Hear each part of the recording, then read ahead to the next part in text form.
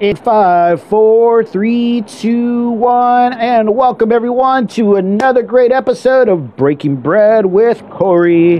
Thank you so much for everyone for joining us today. I am going to take a moment to just set these wheels in motion. Hope everybody's doing well. Hello. Let's see. Hello.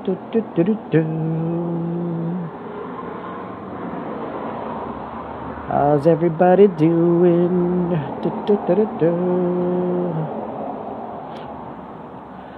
Hello, everybody.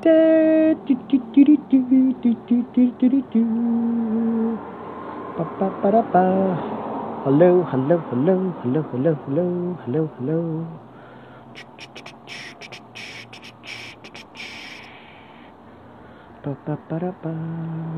Just getting last minute, getting myself straightened out here.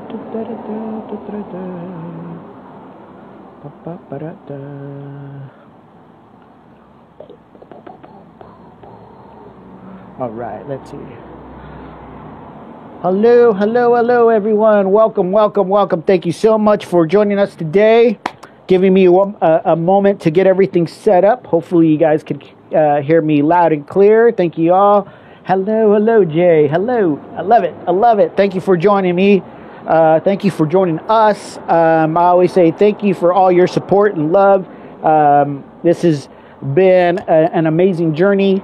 I have two amazing shows back to back with two lovely and inspiring ladies of the industry. I can't say enough.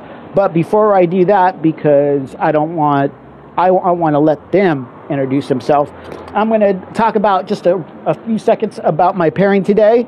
I have another fun crafted pairing today, highlighting Miss Jeremy Law's Jeremy Wine. That's right, Jeremy's beautiful wine, her white blend. It's a combination of Roussanne Marsanne and Viognier. I call that the ballerina of varietals. Absolutely gorgeous and delicious. And I'm pairing that with two fun pairings. I'm actually doing some apples with some caramel sauce.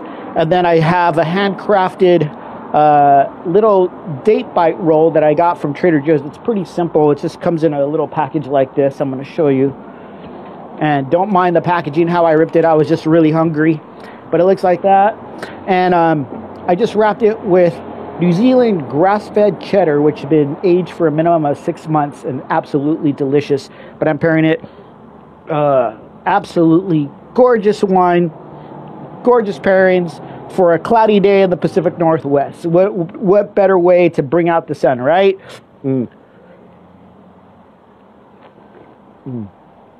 Absolutely gorgeous. And now we are going to get the show started. So go ahead and buckle up and let's go. Let's see who I got. Hello. Thank you all for joining. Thank you all. I really appreciate the love and the support. Thank you all. Let's see if the magic of technology. Let's see. Hey!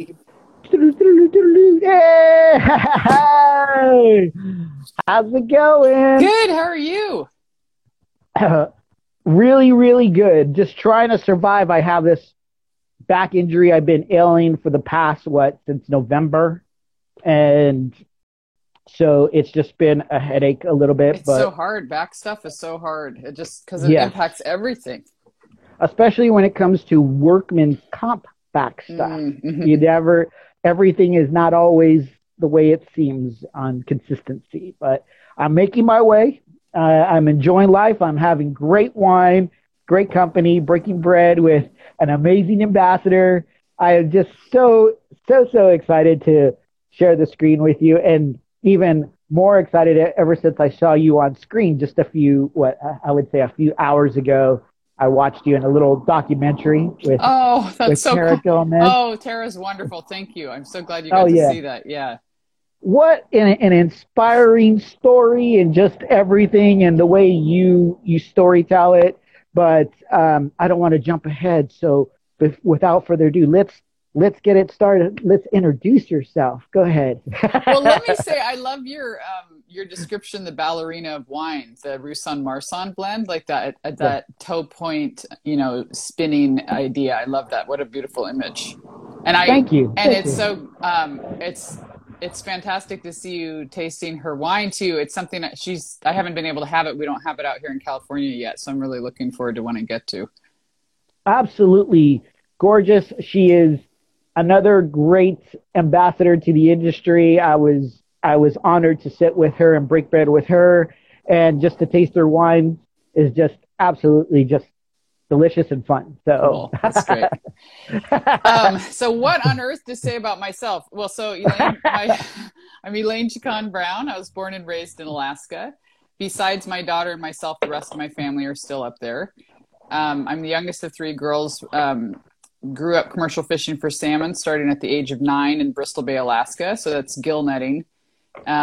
Really very serious physical labor. And so it's really it was pretty formative of just sort of who I am in the world and how I approach things. Just starting at such a young age doing that. absolutely. And then in my 20s, I left commercial fishing and just sort of decided to try all the stuff I could get my hands on that was legal and not going to hurt anyone else. And so I just did a lot of driving around the country, doing all sorts of different odd jobs and fun stuff. And then ended up going into academia, did doctoral work in philosophy, and was university faculty for a while. And then after the global financial crisis, it just became a really difficult time to be an academic. And so I still stayed a few years after that, first hit, but I just realized it was time to start looking at other stuff. And I kind of accidentally started working in wine. So that's been, I left my academic contract January 6th, 2012. So it's not quite 10 years ago. I really wanted to ask you. That was the first question I wanted to ask you. You're like, like when you're talking about fishermen. I was like, when you're talking about fishing, I was like, were you like Deadliest Catch? Were you up early in the morning, get it on a boat and catch and stuff like that? What was it like? Yeah, so Deadliest Catch, so crab fishing is literally the most dangerous fishery in the world. It's, because you're high seas, open boat, really, really exposed, and it's winter, so the seas are rougher, and you could easily freeze to death hitting the water. It's like I said, it's high seas, it's open ocean. And so the kind of fishing that I grew up doing was it's called set netting. And so it's crab fishing, they're like scooping up crab pots, and Right. so it's like single units, you pull them up and there's a lot of machinery to help. But what I was doing is actually gill netting. And what that means is you basically have like a net that's 50 fathoms long, a fathom deep. So it's 6 feet to a fathom. So it's about 6 feet deep and, 50 times 6 long. And so you in set netting, you put the net out, you have a rope that's anchored perpendicular to the shoreline, and you tie the net onto the rope, and the tide goes in and out over the net. And so the fish, it hangs like a curtain in the water, and the fish swim through, they swim through and they get caught and it can't back out either. And that's why it's called the gill net, because it's just like, you almost think of like diamond shaped triangles or Right. string, diamond shaped string, and they swim through, and then that string, if they try to back out, the string catches in their gills. And so, so the fish, and you size, the size of the netting changes depending on what species you're trying to catch. Because Right. so if it's smaller, it swims through, and if it's bigger, it usually just won't even. It'll kind of almost bounce, and you keep going. So that's what I grew up doing. But the big thing with gill netting is it's all manual labor. So you don't have any equipment that helps. But at the same time, it's also bay fishing rather than high seas.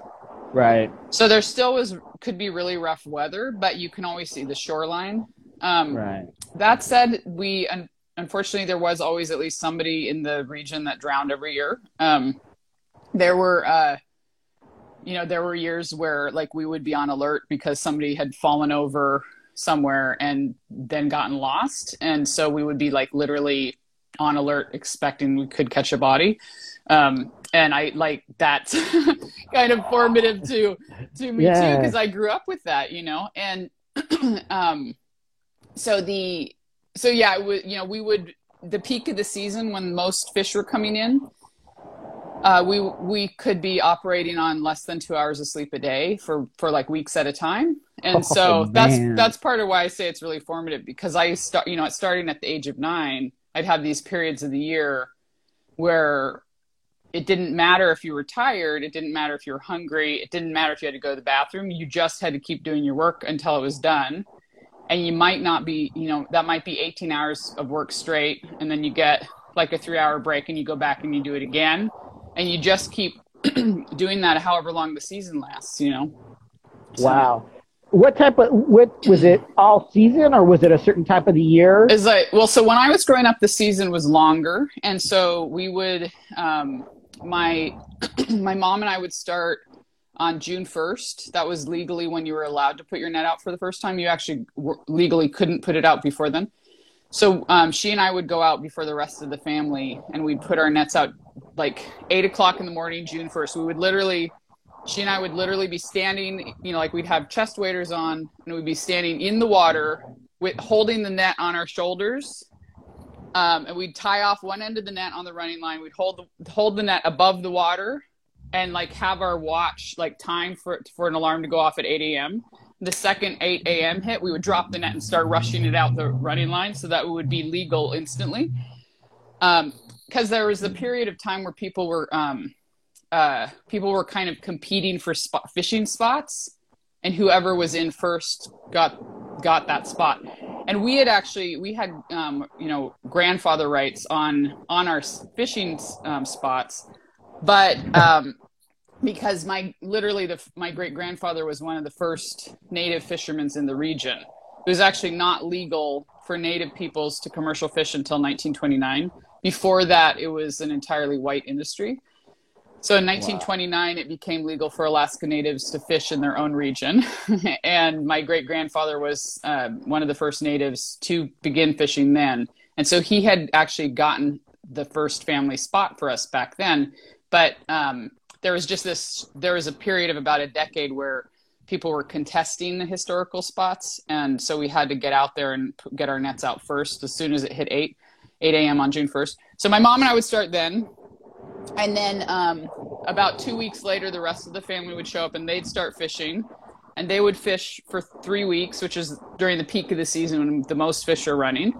And then by mid-July, most of them would quit. But back then, there was what was called a late season. So the fish would still be coming in, but much more slowly. And the main canneries that would buy the fish would have closed down. But there would be a few people that would buy fish directly from the fishermen. We called them cash buyers, because you'd bring your catch to them and they'd give you cash in return. They'd weigh the fish and give you money per pound. And I was in high school as a kid, and I was trying to save up money. So I would stay and I'd fish alone until mid-August, but all by cash. And so I'd get on the plane. I'd be this like 15-year-old on the plane, and I'd have like $1,000 cash in my pocket, flying back to Anchorage, because I'd done late season. So yeah, it's a much shorter season now. So when I was growing up, I fished 3 or 3.5 months, and now they fish about a month, 3 weeks to a month. So and who is your buyers? Who would purchase your fish? Who would be the people that would be purchasing your fish? Yeah, so when I started, it was an entirely cannery based industry. So it was only canning operation. So, you can go to grocery stores and there'll be little cans of salmon. So it was all that sort of fishing. The generation prior, when my mom was fishing and her parents were fishing, it was actually it was all big size cans, like that would go to like big like company cafeterias and boarding houses and things like that. Okay. And then by the time I was growing up, it was canning based, but little cans. And then in my in the time that I was fishing, the frozen market started increasing. So canneries would have like the best quality salmon that came in would go to the frozen market, and then everything else would go to canning. At the same time, there was always a roe market, and there would actually, every cannery would have a special team literally from Japan that would inspect the salmon roe, and that would get boxed up separately and go straight to Japan. That was a really important part of the market that emerged in my lifetime. Wow. But by the time I was about to quit fishing, the technology and travel had finally improved to the extent that it was possible to have fresh market as well. And so, and now we're all used to that idea, but like you can find, like even as far as New York, you can find fresh fish caught the day before. Right. And that didn't get started until the 90s, and right about the time I stopped fishing. Yeah, I was going to ask you about like what is it, the flash packing where you pack it like exactly. right there? Yeah. So they, you can vacuum seal it to get all the air off. It's almost like the same kinds of things we talk about with wine, like a Coravin, you're putting argon, you're just trying to get oxygen away from the wine. Well, similarly with salmon, if you want to transport it, you get it in a really cold environment and you seal it so there's no air on it, but without freezing it. And that's how you can serve it fresh in a restaurant all the way across the country, But that's amazing. All new technology. Yeah, it's pretty amazing. Well, you got some muscles. I see people waving their muscles. That's just like, that's an inspirational story in itself. What you did since you were young, and as you got into your teens, that's amazing. You always hear stories like this, and then to actually have it shared is just it's like empowering. You're like, okay, I got to go out and do something. I got to go do 100 push-ups. I got to get my kid to throw 100, do 100 push-ups. I just feel powerful. What an inspirational story. I love it. And how has that being brought up that way and doing this type of job, how is that better, I would say better suit you for what you had lying ahead, all the goals? I know you participate in a lot of things out there, but there's a lot of things that, including activism, that you really take a huge part in. How has that prepared you for that?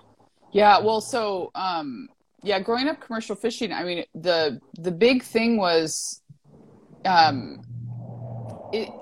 don't know, it's this really fundamental way of seeing the world where a lot of the stories, when I've tried to describe what commercial fishing was like physically, there was a period in my life where people would be fascinated. They'd really want me to tell them about fishing. And then I would tell them like just really basic factual stories, and they literally wouldn't believe me. They would tell me it was not physically possible. So as an example, I was about 22 years old, and we had the biggest tide of my life. Okay. So the biggest catch I ever got. We had a 6-hour opening. So we were only allowed to have the net out for 6 hours. But because of where our spot was to put the net out, it was heavily impacted by the tide. So our net was only in the water for 4 hours, even though we were allowed to have the net out for 6, actually it was only in the water for 4. And in those 4 hours, my brother-in-law and I pulled in by hand 20,000 pounds of salmon by hand. All physical labor. And so, but the only reason I tell that story is because that does sound impossible, right? Like how on earth could two people, we each pulled in 10,000 pounds of salmon in 4 hours, right? Like I did that myself. That just sounds unbelievable. But the point is that I grew up with this insurmountable task that I had to spend a quarter of the year doing. I couldn't control how many salmon came in. I couldn't control when they came in. I couldn't slow them down. Like if it was time to put the net out, you put the net out, and however many salmon came in, you had to deal with them. There was no way to just leave some behind, right? And so the thing was, there was no room to ask, can I do this? Right. Because you were the one there. You had to do it. And I really think that and again, starting from the age of 9, that was the task I was given. If that thing is in front of you, you don't ask, can I do this? That's an irrelevant question because it's in front of you. That means you have to do it. So you just do. You just figure it out. And I think that's the most important thing that that fishing gave me was it taught me that you're wasting time if you ask, can I do this? You have to just start doing it. Absolutely. Absolutely. I would just think if you're sitting in a classroom with your fellow peers when you're 9 years old and you have somebody complain about taking out the trash and you're like, do you know what I just did? I'll be like, oh my gosh, that's crazy. I mean, I think you're like, man, what was I doing at 9 years old? I think I was playing with G.I. Joe and like learning how to wash my clothes and stuff. But like literally pulling in 10,000 pounds of fish, you're like, really? Yeah. That's amazing. That is amazing. And so this journey has taken you on another journey. You've taken another road. And when did it hit you like this whole thing to get into the wine industry? Like, what was it that got you really, like, what was the key moment that was like, I want to be a part of this? Yeah, I mean, it's a little bit of a weird wandering answer, but I was an academic and I was really committed to teaching. I was basically, I was doing a lot of social justice work, except through the classroom environment, and through mentoring students and helping with student groups and organizations and stuff like that. And because of the global financial crisis, we just kept getting hit with bigger and bigger budget cuts. And so our contracts weren't changing on paper, but the workload was going up and up and up because we just were losing people. And so there was more and more stuff for us to do. And I was getting really tired, and I hit this point where I realized I have a choice. I can either lower my own standards and put less into my job, or I can leave. Like there were no other options, because I had to get done the job I had, or I had to leave. But I put so much time into meeting with students one-on-one to make sure they were succeeding. And I was going to have to stop doing that. And I realized I wasn't willing to lower my standards because I was going to be unhappy with myself as a person if I did that. And that was going to mean I was also unhappy with my job. It would remove the reason I had that job, to lower my standards. And so the option I had left was to leave teaching altogether. And it was terrifying because I had given everything to my faculty job. Like I had aimed my whole life. It's so hard to get a university faculty position, and I had gotten one and I had aimed everything, fully committed to that. And I decided to leave it. And it was terrifying because I didn't have another option. I hadn't had a backup plan. The whole point was I was going to succeed at this. And the way I'm going to do that is by fully committing. I'm going to do it.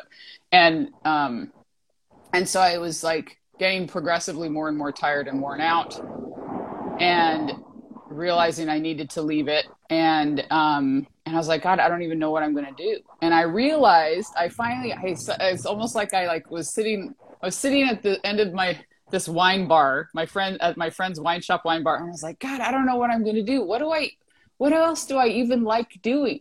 And I like look around and I'm like, I spend all my time here. I spend all my time at the wine shop wine bar.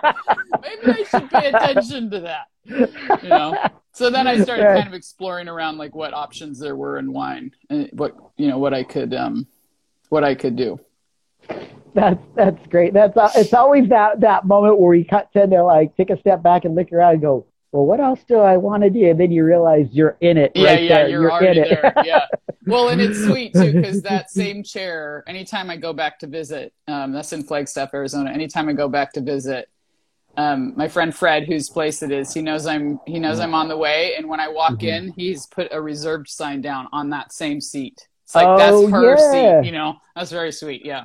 Where is this at? Because my sister-in-law, her family was in Flagstaff, and so was it a particular place? Yeah, so at the time it was called the Wine Loft, but now it's Flag Terroir. So it's it's on San Francisco in downtown, but it's on the second floor of the building. Yeah, there's like art. It's above an art shop. like a Southwestern art shop. I haven't been a Flagstaff since I was probably in was it third or fourth grade. My sister-in-law's brother and we were close to the same age, and I remember this is when I was a total like skate or die. I was a total skater, and I still do it. I still wear shorts all the time. It could be even here in Oregon. I'll be wearing shorts when it's like 30 degrees out, 20 degrees out. And I remember being out and seeing this is the first time I ever seen it snow.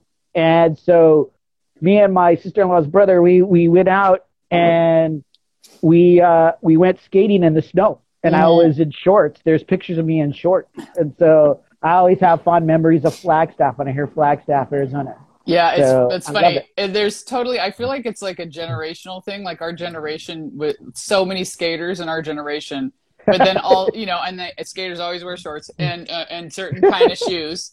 But also like in Alaska, it was ridiculous. Like in the middle of winter, I'd be running around without socks and shorts on, it was winter and there was snow everywhere, but it didn't matter. That's just what you did, And I tell my family now that I'm being acclimated to the cold, like really acclimated to the cold, I always feel like when I go back to California, I'm probably going to melt when it's 80 degrees, because no, before that, I'm so used to it. Yeah. Before that, 80's hot.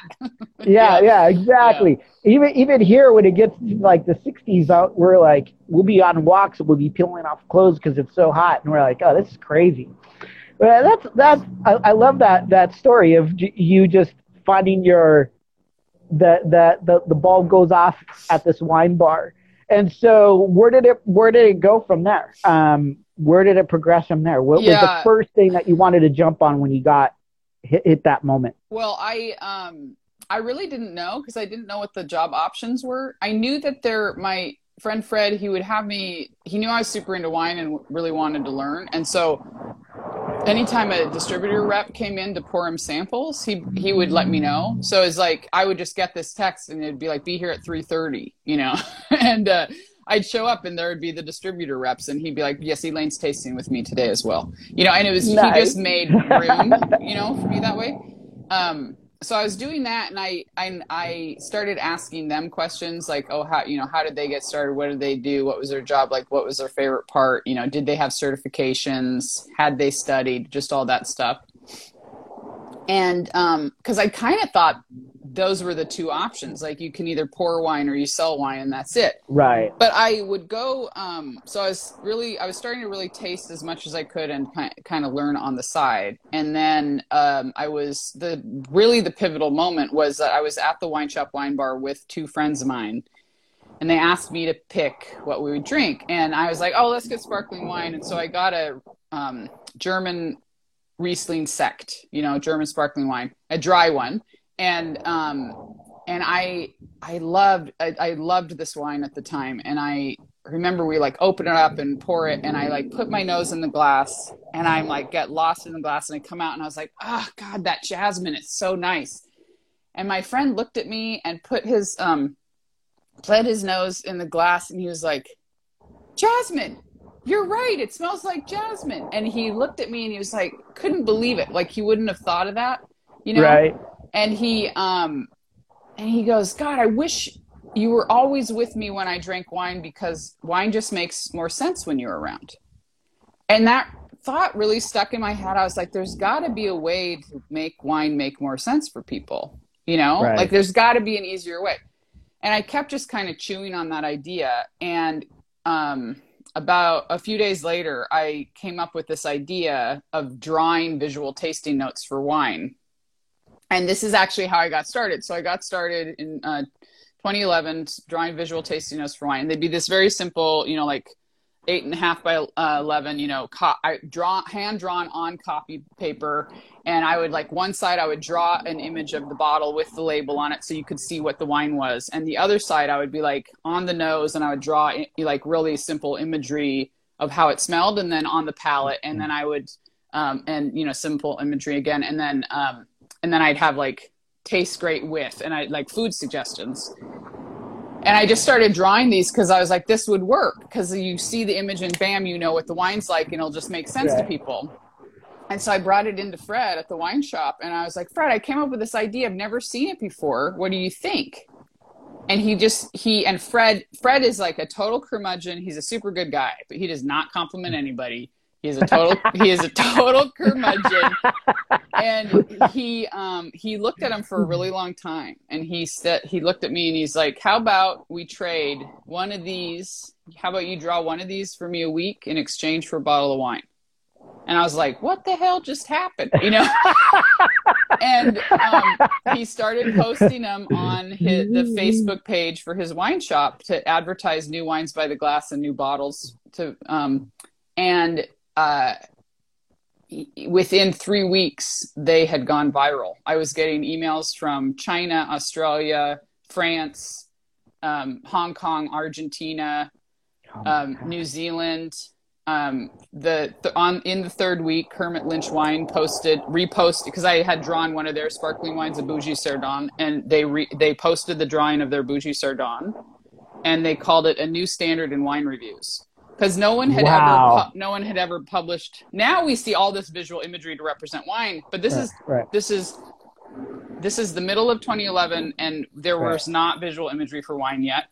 Mm-hmm. And it turned out, and I didn't realize it at the time, but I've actually this is mind-boggling, but I've actually been contacted by a historian whose focus is histories of taste, like literally how people think about food and how they represent flavors and wine and like anything where you're using physical mouth taste. That's his specialization. And and he's like studied histories of taste, how people communicate it, you know, across time, which blows my mind. And he said, this is totally new. This hadn't been done before. And so that's actually what started my career. Within a month and a half, Eric Asimov recommended it in the New York Times. And I started getting contacted by wineries asking if they could send me wine. Wow. And then February of 2012, I got an email out of nowhere inviting me on my first wine trip, which I took in April of 2012. And so that's how I got started. And then over time, it evolved into also writing. And then over time, still evolved into speaking and creating seminars like I do now. That is just mind-blowing. It's just like just the little thing that you had in your head, and it just spawned into this incredible. And, you know, this is something that benefits a person like myself, which I'm not a book reader, like a real like book reader. I have to have like visuals. Yeah. And that is incredible. That is just an incredible story. But before we go any further, I just want to reintroduce, we have been having such a great conversation. I'm sitting and sharing the screen and breaking bread with Elaine Chacon Brown. I was practicing her middle name. It was brilliant. It's the best pronunciation I've ever heard outside my family. That was great. I'm super impressed. I was laughing so hard when you sent me that recording of you announcing. I was like, oh my gosh, thank you. Well, but people get, it's hard because the emphasis is not where it would be in regular English, and it's a Unangan name. I mean, people don't even know what Unangan is, and so. But yeah, the tip I always give people is that it sounds just like Chaka Khan without the extra ka. And she's like one of the most badasses in the history of American music. So you got to remember Chaka Khan. I love it. I love it. You just say Chaka Khan, and there you are. So, but a friend of mine, I created some webinars for him, or some seminars for him. This is what early last year. We could still do this in person, and he was really, really nervous about mispronouncing my name. And I was like, no, it's cool. You love Chaka Khan. You just remember Chaka Khan. He's like, okay, Chaka Khan. So he got up and he's like, I'd like to introduce Elaine Chaka Khan Brown.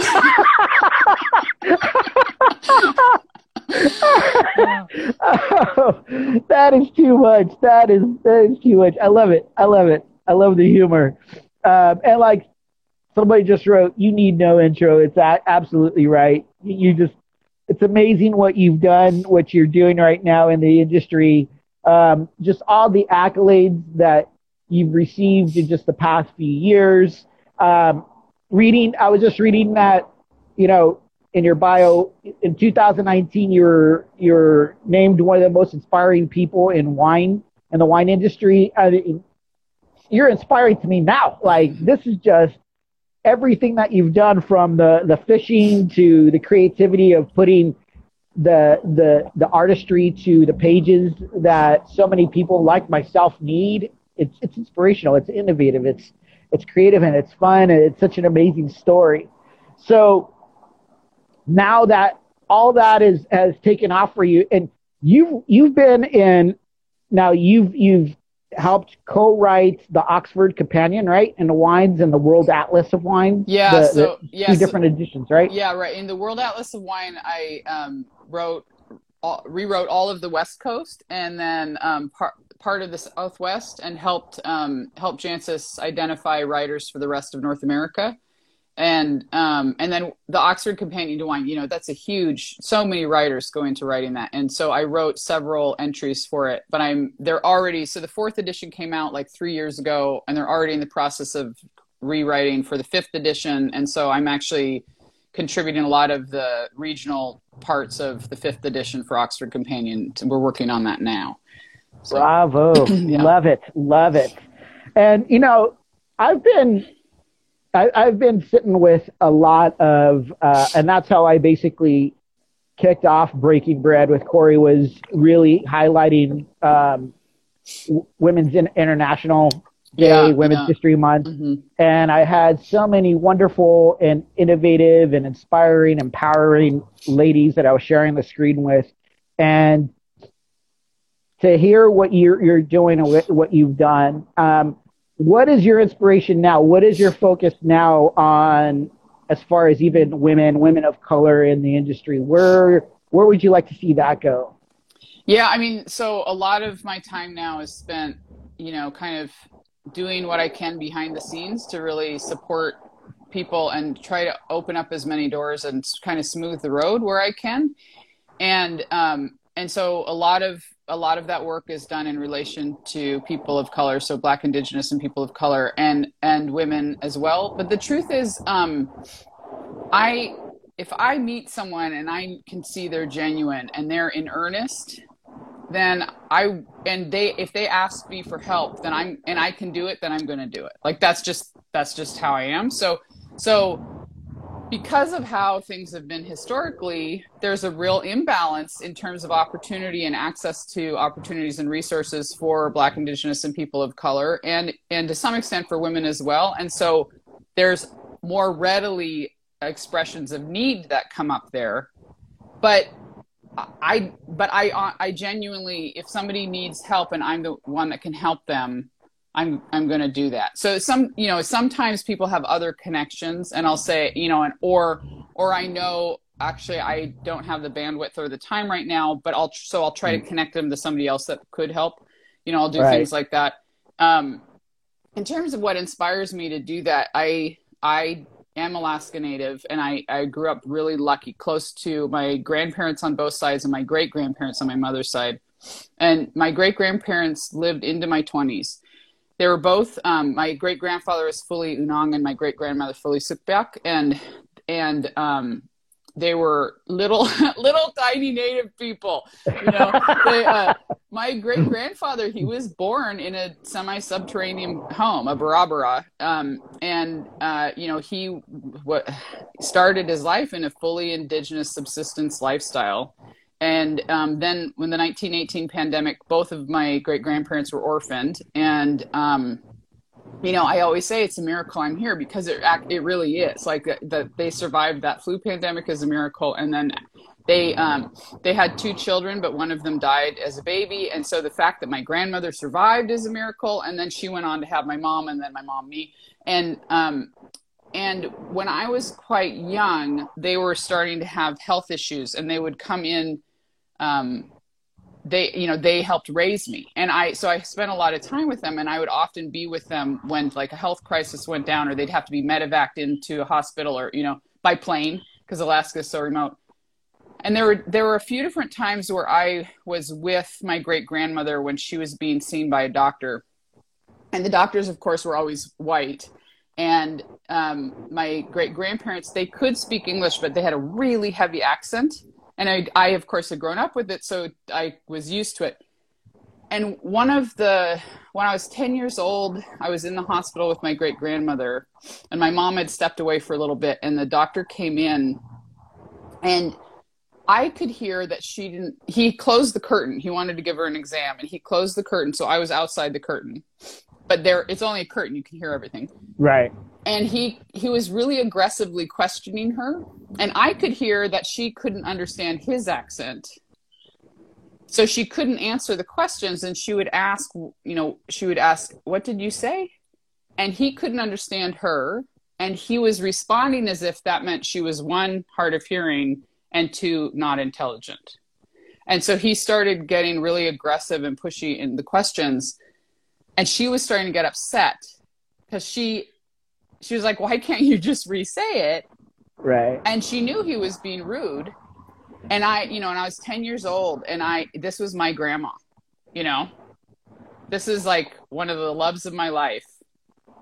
And this doctor's doing this. And I burst through the curtain, and I started translating for them.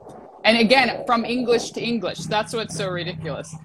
But I started translating for them, and it was just this, and then, it was this moment where here's this person I love almost more than anyone, and this is happening to her.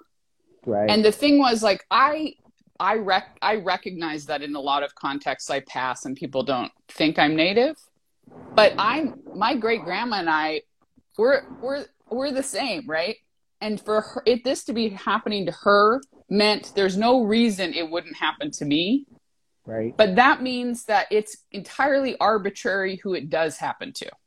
It's only coincidence that I might be someone that can pass, right?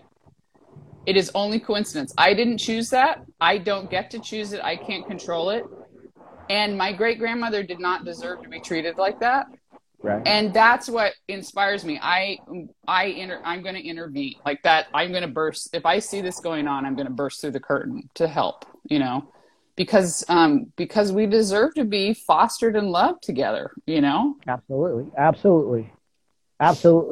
So is that just kicked it all off, and how proactive you are now? I mean, you probably continue to be proactive from then on, but now it seems like the world, the industry needs that push. I always say it needs that uplift, that community with each other, that backup. Hey, I'm your backup. I'm your wingman. I'm your, I got your back.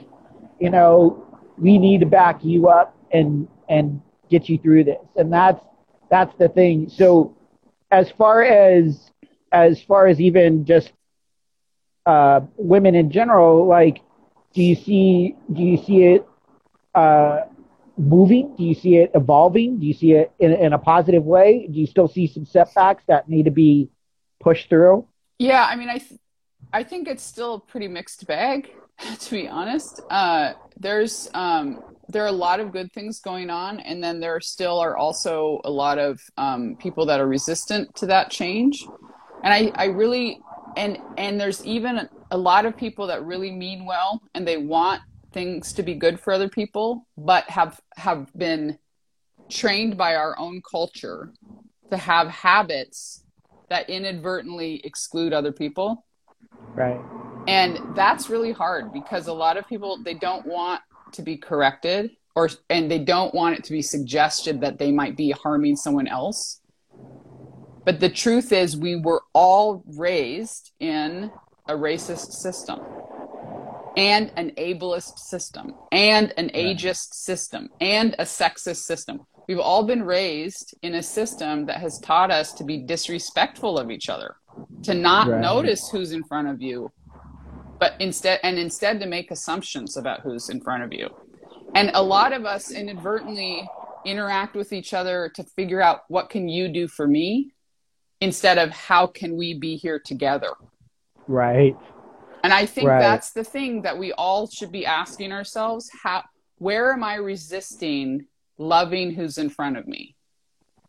For me, the most helpful realization in my life was realizing love is not a thing you save for certain people. You know, Right. I think we're often taught, oh, I'm supposed to only love like who I'm married to or something like, or my kids Right. or, Right. but no, love is not something you save for certain people. Love is something you want, like for me, realizing I could think of my life as if I'm going to live a life of love, that everything I do is going to be radiant of love. And by doing that, I can show people Corey and I get to hang out, we get to break bread and share love together, right? We Absolutely. can bring that into everything we do. And that the freedom of that, it's like releasing the weight of the world to know I don't have to carry bullshit. I don't have to be closed. I don't have to save things to only give to certain people. I can just be as open to love as I can be. That is profoundly freeing and lightening.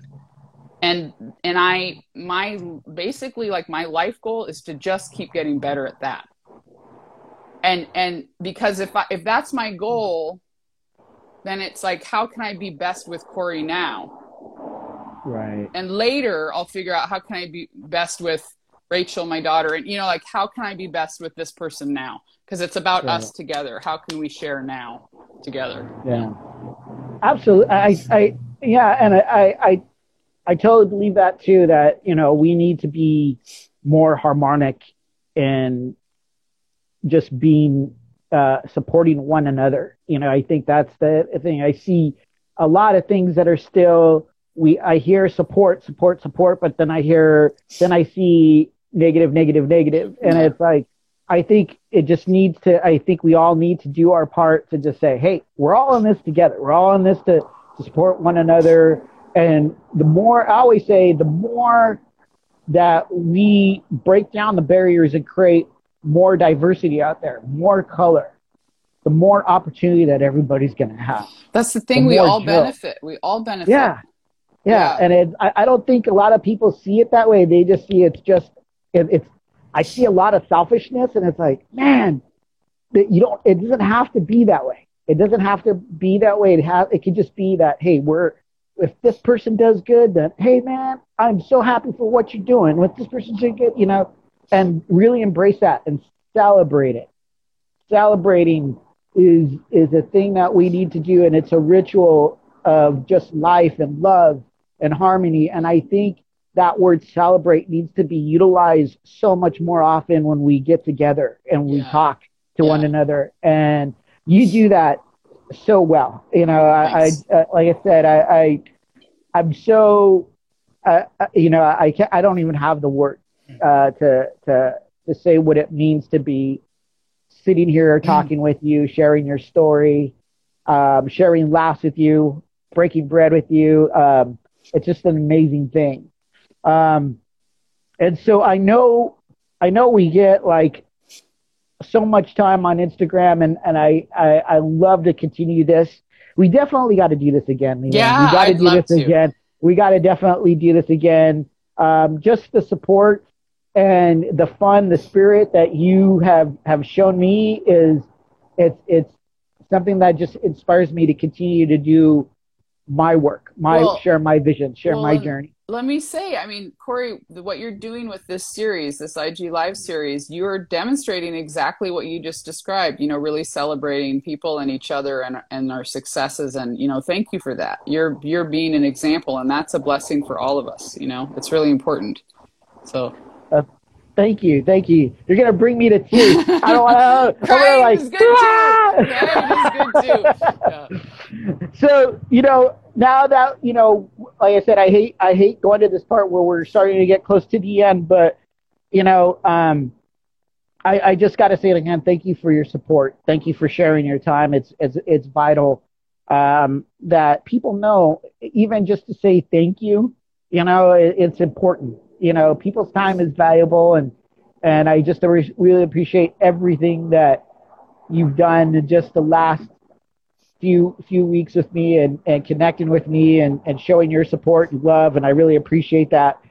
So I want to end with this because we've talked a lot about inspiring words and celebration and community and moving things forward. What would you like to give everyone, not just women, but everyone that is getting ready to take their journey into the wine industry, or they're in the middle or near their crossroads and they're going like, should I stick with the wine industry? Should I do this because there's so many this and that?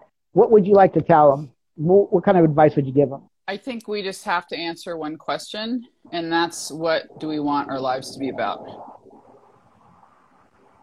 That's it. Absolutely. What do you want your life to be about? And how you spend your time is what's going to answer that question. You know, who do you want to align with? How are you spending your time? Those are the two things that determine what your life's about. So what do you want your life to be about?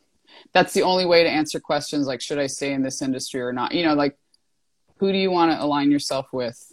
How do you want to spend your time? Those are the ways to answer, what do I want my life to be about? Amen to that. I love that. I love that. I need to put that at my house when I enter. I love your words. I love your words. Like I said, it's inspiring, it's empowering, it's supporting, it's celebrating. I mean, it's anything that I can say. It's just that just comes to my mind. It's what we celebrate in the glass when we smell and taste what's in the glass.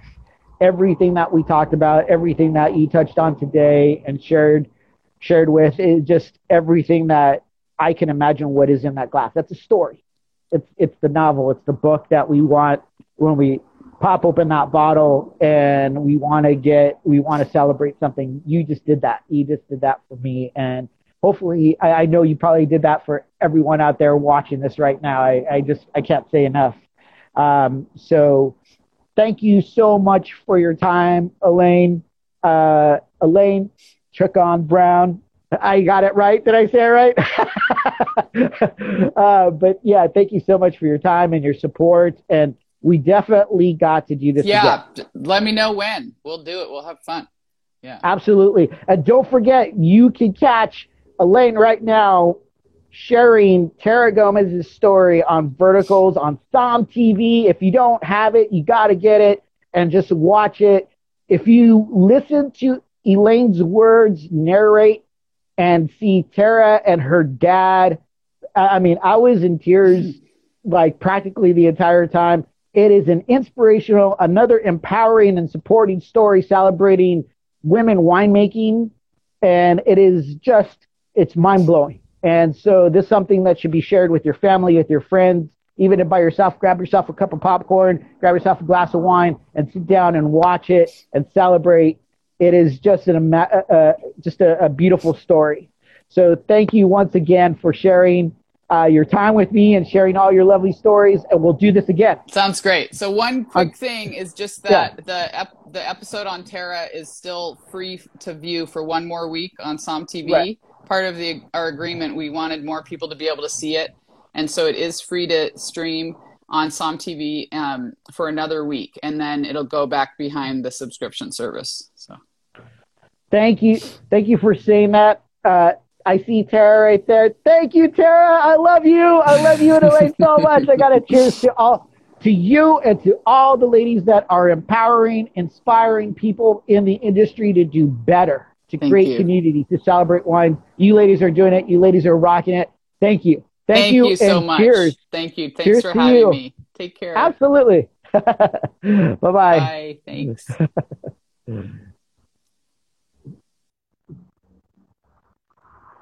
All right, everyone. What an amazing conversation with Elaine Chacon-Brown. I don't know what else I could say. Thank you, Tara. Thank you, everyone who's joined. Thank you, everyone who has supported Breaking Bread with Corey. I really appreciate it. All the love and the support and the comments. This is just an incredible journey. And remember, just like Elaine said, we are a community. We need to really support one another, embrace one another, and cheer each other on, celebrate each other, celebrate what's in our glass. It's important because that's going to create opportunity. It's going to create more love.